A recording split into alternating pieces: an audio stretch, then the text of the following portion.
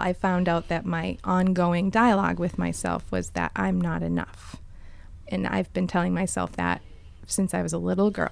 I'm just not enough. I'm not pretty enough. I'm not smart enough. I'm just not enough to matter to people. I don't matter.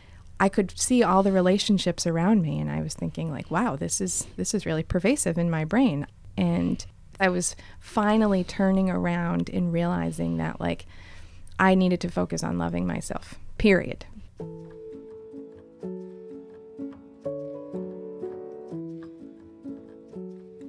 Hello, friends.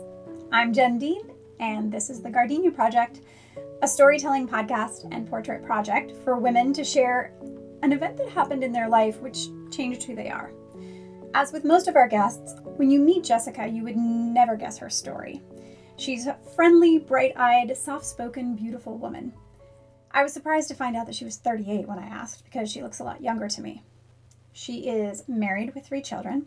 She teaches yoga, and she runs a business called the Warrior Soul Project, where she sells works of art from pieces like sea glass and rocks that she gathers on the beaches of Maine. And there's much more. I'll warn you, though, that as the story continues, there could be triggers for some of you, and I want you to proceed with caution. Like most of our guests, Jessica doesn't get into all the details about the actual trauma, but it is a sensitive subject, and it could bring up some big emotions.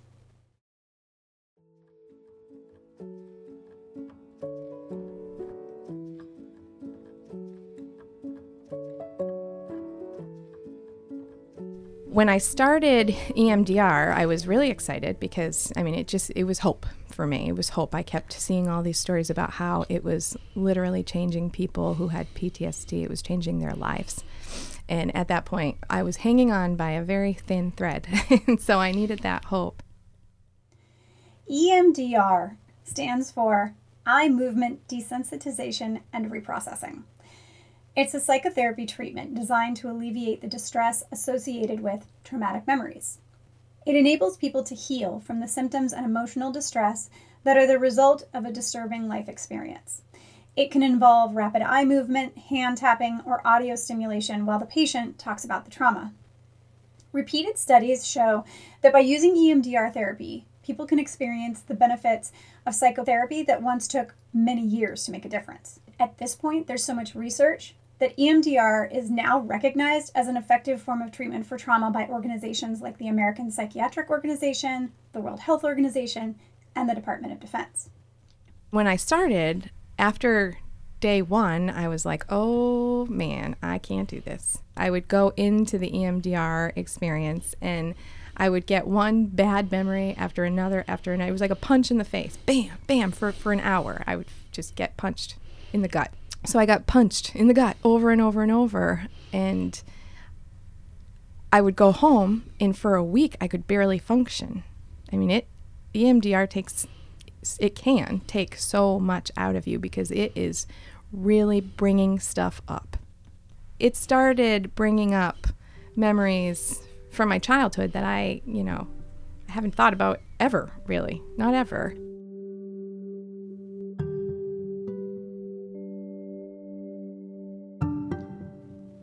So the year is 1991, and Jessica's a pretty normal kid.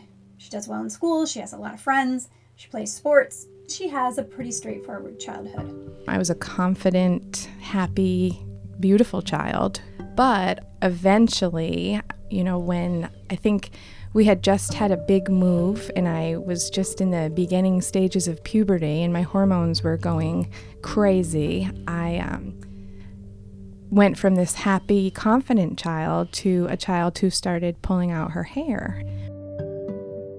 Right away, it became a big issue. I loved myself. I thought I was just the bee's knees, and it was like overnight it changed, and I was like, what is wrong with me? 10 years old, I'm a freak. And that feeling of being a freak just grew and grew and grew. We finally figured out that I had a disorder called trichotillomania, and started learning more about that, taking medication, trying therapy, doing all these things. Nothing really helped. Sometimes it would stop. I could stop for little points in time, but never for any length of time. And so then that just got worse and grew. And as that grew, my self-hatred grew, and I would look in the mirror and literally see a monster.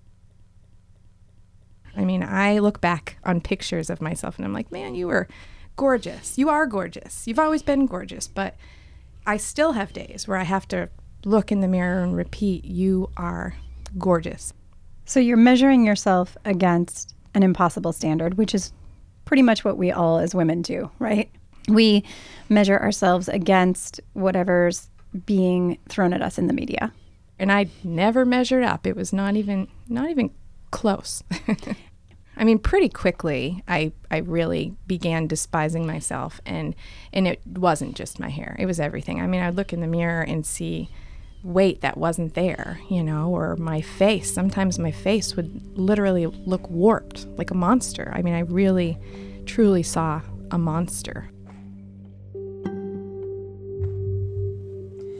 Despite the trichotillomania and the body dysmorphia, Jessica is still really well liked in high school. She's kind and constantly wants to help other people, something that will remain consistent throughout her life. But like most kids that age, she struggles to get through high school and she really just wants to be done. After graduation, Jessica moves to Colorado, where her dad lived at the time. It's very much like a party town. It's like vacation land. Life's just a big party.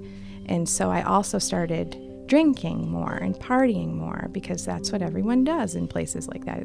And I realized at that time that drinking really alleviated the crazy anxiety that I lived with every second of every day. So I was like, oh, this is great. Everybody's drinking. This is fun. This is whatever. So I started drinking more and more. She's coping by drinking and partying with her friends, but she's still full of anxiety and self-loathing. And here's where the story takes a turn. I call it the day that forever changed me. I was at home and I had like a glass of wine at home, and my roommates came home and said, oh, we're heading to the bar. Do you want to come? And I was underage, but I went to plenty of bars then. All I remember is somebody buying me a shot and a beer. And so I'd had a glass of wine at home. I was by no means drunk, and I had a shot and a beer in the bar, and then all of a sudden I was falling over drunk. I was walking through the bar and everybody was like, whoa, what happened to Jess? She's really wasted. And so they sat me on the front steps of the bar. We lived like a block or two away, but I obviously couldn't make it home. And so they said, we're going to go around back and get our car, and then we'll come back and get you. And, you just wait right here. And there wasn't really anywhere I was going. I couldn't walk at that point. And they went and got their car, and when they came back, I was gone. And they just figured I must have somehow stumbled away somewhere. And so they spent the next however many hours, I don't know how many it was, looking for me, to no avail, which was really strange for them. But no one went to the police because I wasn't supposed to be in that bar. The next thing I remember was just waking up, feeling a lot of pain. Obviously I had been drugged. There was no way that the amount that I had to drink led to the state that I was in. And it was one of those nights where the clouds are out, and so there's no moon and there's no stars and there's no light. My clothes were ripped, I didn't have all of the same clothes. My body was bruised. And I was so confused, and all I felt was pure terror. I'll never forget that feeling of terror. And so I panicked. I remember just like trying to run, and I didn't know which direction to walk. I was in the woods. I realized at this point I was in the woods. No idea which woods or where or how I got there or any of it. And so I half stumbled, crawled basically, and just crawled. And I somehow eventually made it to a road. When I was on that road, I was like, okay, I'm just going to start walking because I don't know where I am. And eventually a car came, and I stuck out my thumb, and it was a car full of young guys, and they were drunk. And they stopped and they laughed and they said, "You're walking the wrong way, sister." And then they kept going. And I was like, what is happening to me right now? Is this real? And eventually another car came, and it was a nice man. I got in the car with him, even though it was scary, and normally I would never even do that, but I had no choice. So I got in the car with him, and he brought me home, and my roommates got home after, and I was kind of like a mute. I couldn't speak, and I think they just assumed that I had had too much to drink. Nobody wanted to, I think, face the reality of the situation, and they kind of sent me to bed. I had a cubby hole under my bed, and so I didn't really go to bed. I went under my bed, and I hid in that cubby hole, and I didn't come out for a week. That's when, my whole inner world, which was already a very fragile place, just came crashing down. Eventually, she does come out from under her bed. She had lost her job. She has to go find a new one. And she moves on in a sort of fashion because she has to. But she doesn't know how to cope with all the anxiety and the pain and the trauma. So she keeps drinking. She's sort of living in a haze. It's what trauma that isn't processed does to you. It just doesn't leave. I was hurting. I was hurting big. And I thought I hated myself before, and I hated myself extra after. And then I started questioning, did I do something wrong? Did I have more to drink than I thought? Was that my fault? Something wrong? Too much to drink. Did I do something wrong? Did I have more? All those terrible questions that people that end up in situations like that tend to ask themselves. And then I just moved on, but my moving on looked more like, okay, I'm going to go to work, and then I'm going to have a drink as soon as I can. And then I'm going to have another. And then every day it was like, okay, I can't get by without that glass of wine or that beer. It was the only thing that would cover up the extreme pain and anxiety that I was living with. And now, a message from our sponsor. It's really amazing how resilient some people are. They can go through hell and find their way back out. Jessica's story is remarkable. What she endured is jaw-dropping, but her journey of recovery is so inspiring. I also know from personal experience how different life can be when we heal from the past. In the same way that Jessica was able to release traumatic memories with EMDR, I've also found that emotional freedom technique, or EFT, and tapping works in a similar way. What I appreciate about EFT is that while you can address some deeper issues with a trained practitioner, you can also practice it on yourself. So I'm really excited to tell you that my friend and accredited EFT International Master Trainer, Jen Moore, is offering her next live Levels 1 and 2 EFT practitioner training this August here in Maine. These trainings will give you the information and techniques you need to support yourself and others. There's lots of demonstrations, step-by-step explanations, and opportunities for practice. And if you're pursuing this professionally, it's your first step on the track towards accreditation. You can learn more at eftinstruction.com. And now, back to our story. My entire 20s basically was drinking heavily, becoming a mess, stopping 6 months maybe, starting again, drinking heavily, becoming a mess. It was this cycle of I knew I shouldn't be doing it. But it felt like the only thing that helped me. None of the medications I had ever tried helped me. None of them. And I did find yoga in my 20s. And that was this little ray of sunshine. At least when I'm practicing yoga, I feel really good. And I can get back inside myself. I might not love myself, but I'm at least treating my body nicely.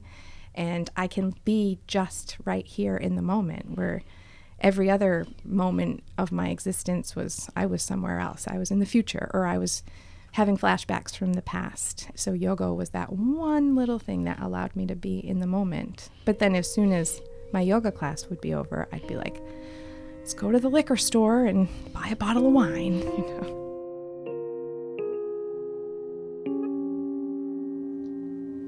Like most young people in the United States a decade ago, Jessica didn't have health insurance despite having a job. So she didn't really have the ability to just go get the help she needed.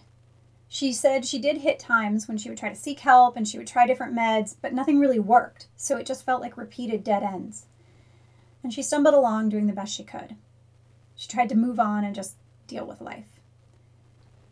After a while, she met and fell in love with her husband, and she had 3 kids. So in theory, she has a life that she loves. But trauma never really leaves. It can take a backseat for a while, but it's always there until you give it the attention and processing that it demands. So she's still coping the only way that she knows how. So when I started having kids, I wasn't drinking heavily, but I was still drinking. And, you know, it was like that whole mommy wine culture. It was easy to be a part of that because I felt then, the only thing that would alleviate my anxiety. There was always the point where I felt like I couldn't live without it because I was just a terrible person if I wasn't drinking. You know, I just wasn't me, and I needed alcohol to be nice and happy and to be a good mom and all of these things, which now I know is totally insane. But that body dysmorphic disorder stuff never left. And then you hit rock bottom. Is that right? Yes. Well, I feel like I've hit rock bottom a few times. Sure. Yeah, I get that. We call it the dark night of the soul, and I've been there more than once. But the thing was, even with how bad things were for me, which they were over and over bad, I never wanted to end it. Like, there were some times where I was like, man, this sucks. I kind of don't want to go on, but I always had an inkling in my brain that things would get better. After her 3rd child, she'd been sober for her longest stretch. It had been years since she had a drink. Then she had a fight with her husband, and they started talking about divorce. And of course, the voices said to her, "You can have a drink. Everyone drinks. And I really need help because I'm really anxious, so I can just have one." That started her drinking again, and her anxiety was at another all-time high. Every day I would wake up in the morning and be like, today's the day. I can't do it anymore. I can't. It's so bad for me. And every day I would, not be able to handle it and say, I'm a terrible mother. I need to drink this wine. And I reached out to my doctor, and I reached out to a psychologist to get some testing. So at this point, she's at this all-time high with her anxiety, and she can't stop herself from drinking to self-medicate. So she reaches out to doctors again. She knows she needs outside help.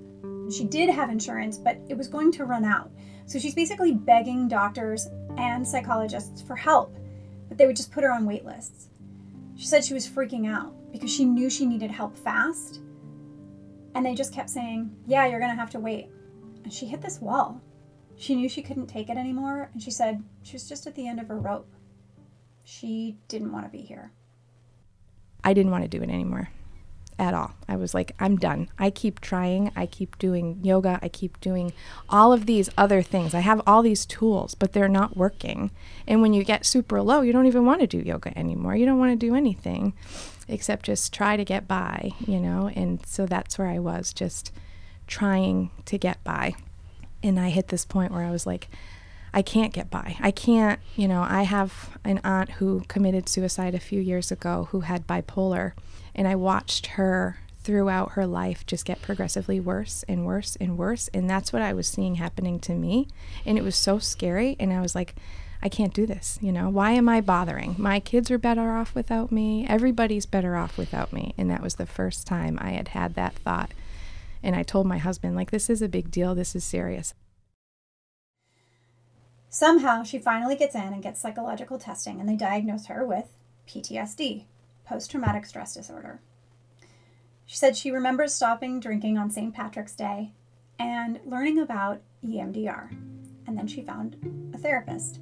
And that is where we started the podcast.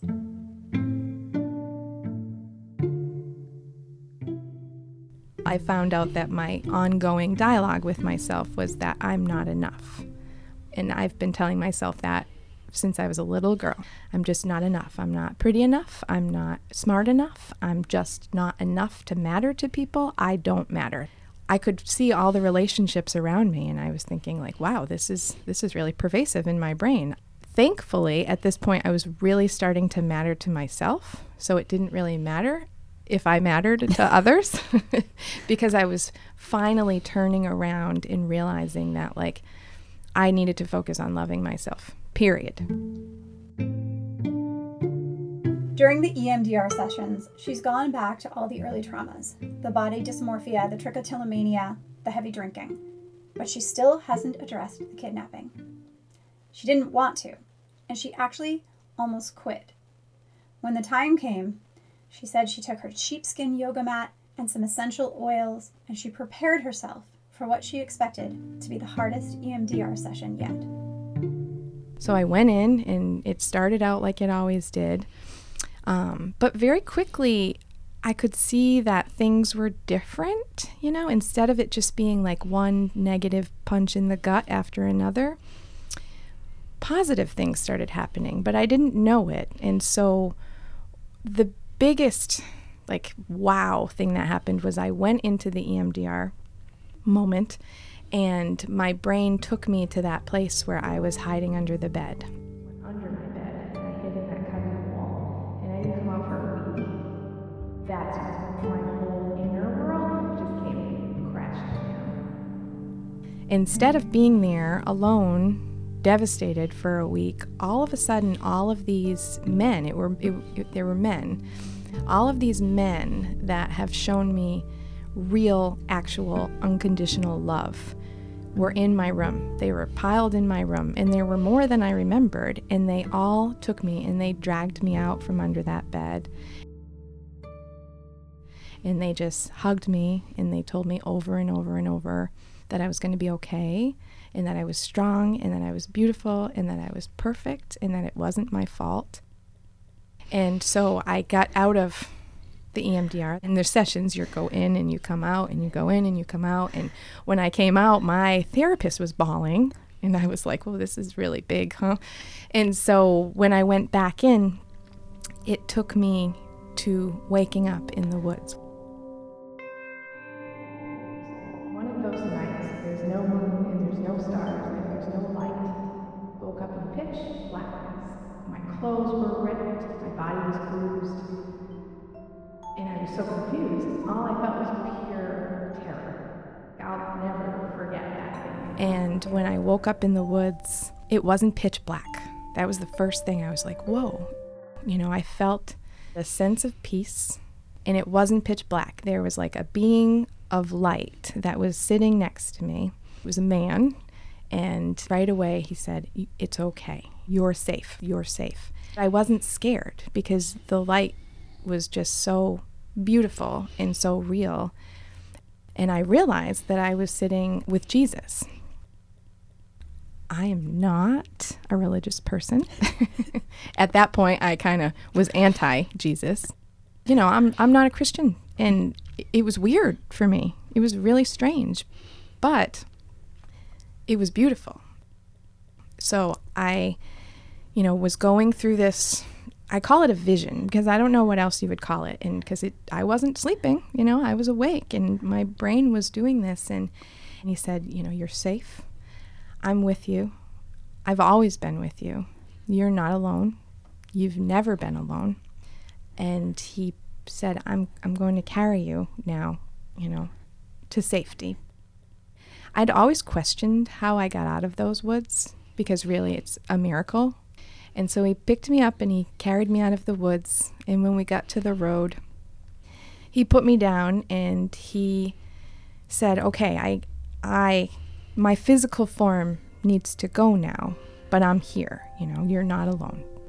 And the first car came and he spoke to me and he said, you're not supposed to go with them. Car full of young guys, and they were drunk, and they stopped and they laughed, and then they kept going, and I was like, what is happening to me right now? It's okay. Just let them do their thing, and I'm not going anywhere. And all of the fear was gone. I mean, I've had this flashback so many times of waking up pure terror, scrambling out of the woods. I can still see it. Half stumbled, crawled basically. But don't have flashbacks anymore. And when I do, it's peace. that moment changed everything. And it took all of the bad moments, and I was able to come at them with love and forgiveness instead of fear. What I think people need to understand about, about religion and all of that stuff is that it's not about judgment. It's not about I'm better than you and my religion is better than you. And religions are all beautiful. Whatever you believe in is beautiful. But the bottom line of it all is just coming back to love. Let's talk about the EMDR vision that Jessica had. Therapists have the job of making sure their patients feel safe to revisit the experience from the past. So she was in this safe space with her therapist, and she was revisiting the old trauma that she had always seen in her mind as black and dark and terrifying. And then something happened. And what she saw was light and love. The bottom line is we don't really know exactly by definition what it was, but that vision that came to her, it completely changed her life. I'm not a Christian, and because I kind of was so freaked out about it, about seeing Jesus. I dove in, and what happened, he surrounded me with light, and then the light shrunk, and eventually I could see it, and it just turned into a small little ball of light that kind of went bloop right into my heart. And I was like, whoa. And he was like, yeah, I've always been here, right here, and really, I'm not Jesus, I'm just love.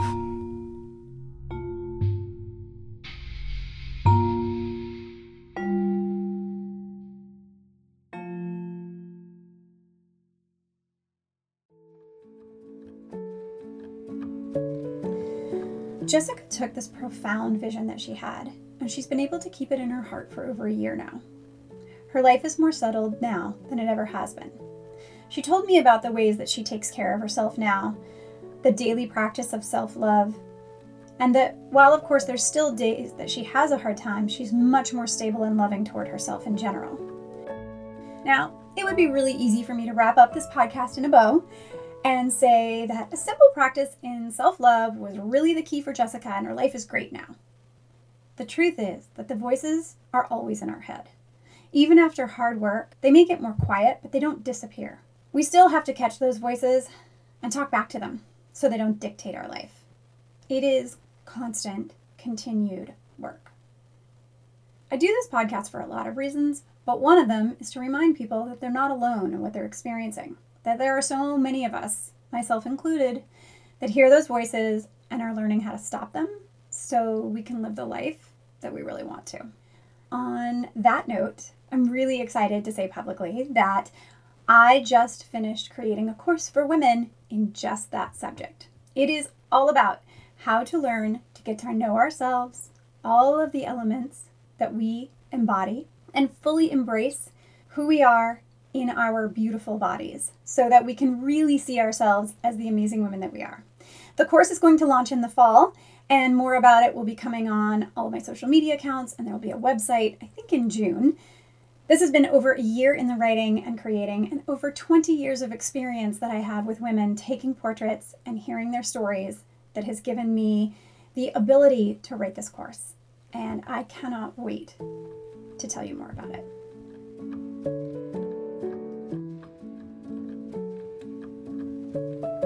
If you want to learn more about EMDR, there is a link to the website with details on the Gardenia Project page of my website.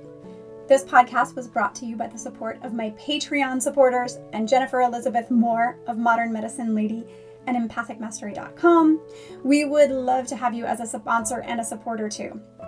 So if you're interested in advertising on the podcast or supporting me, you can just send me an email from the contact page for the project at jendeanphotography.com. A huge thank you to Keith Kenneth of Unseen Music for the theme music, and Stephanie Cohn for her amazing help with the story arcs and the production skills. And to all of you who listen to me and reach out and tell me you love the stories, thank you so much. See you next time.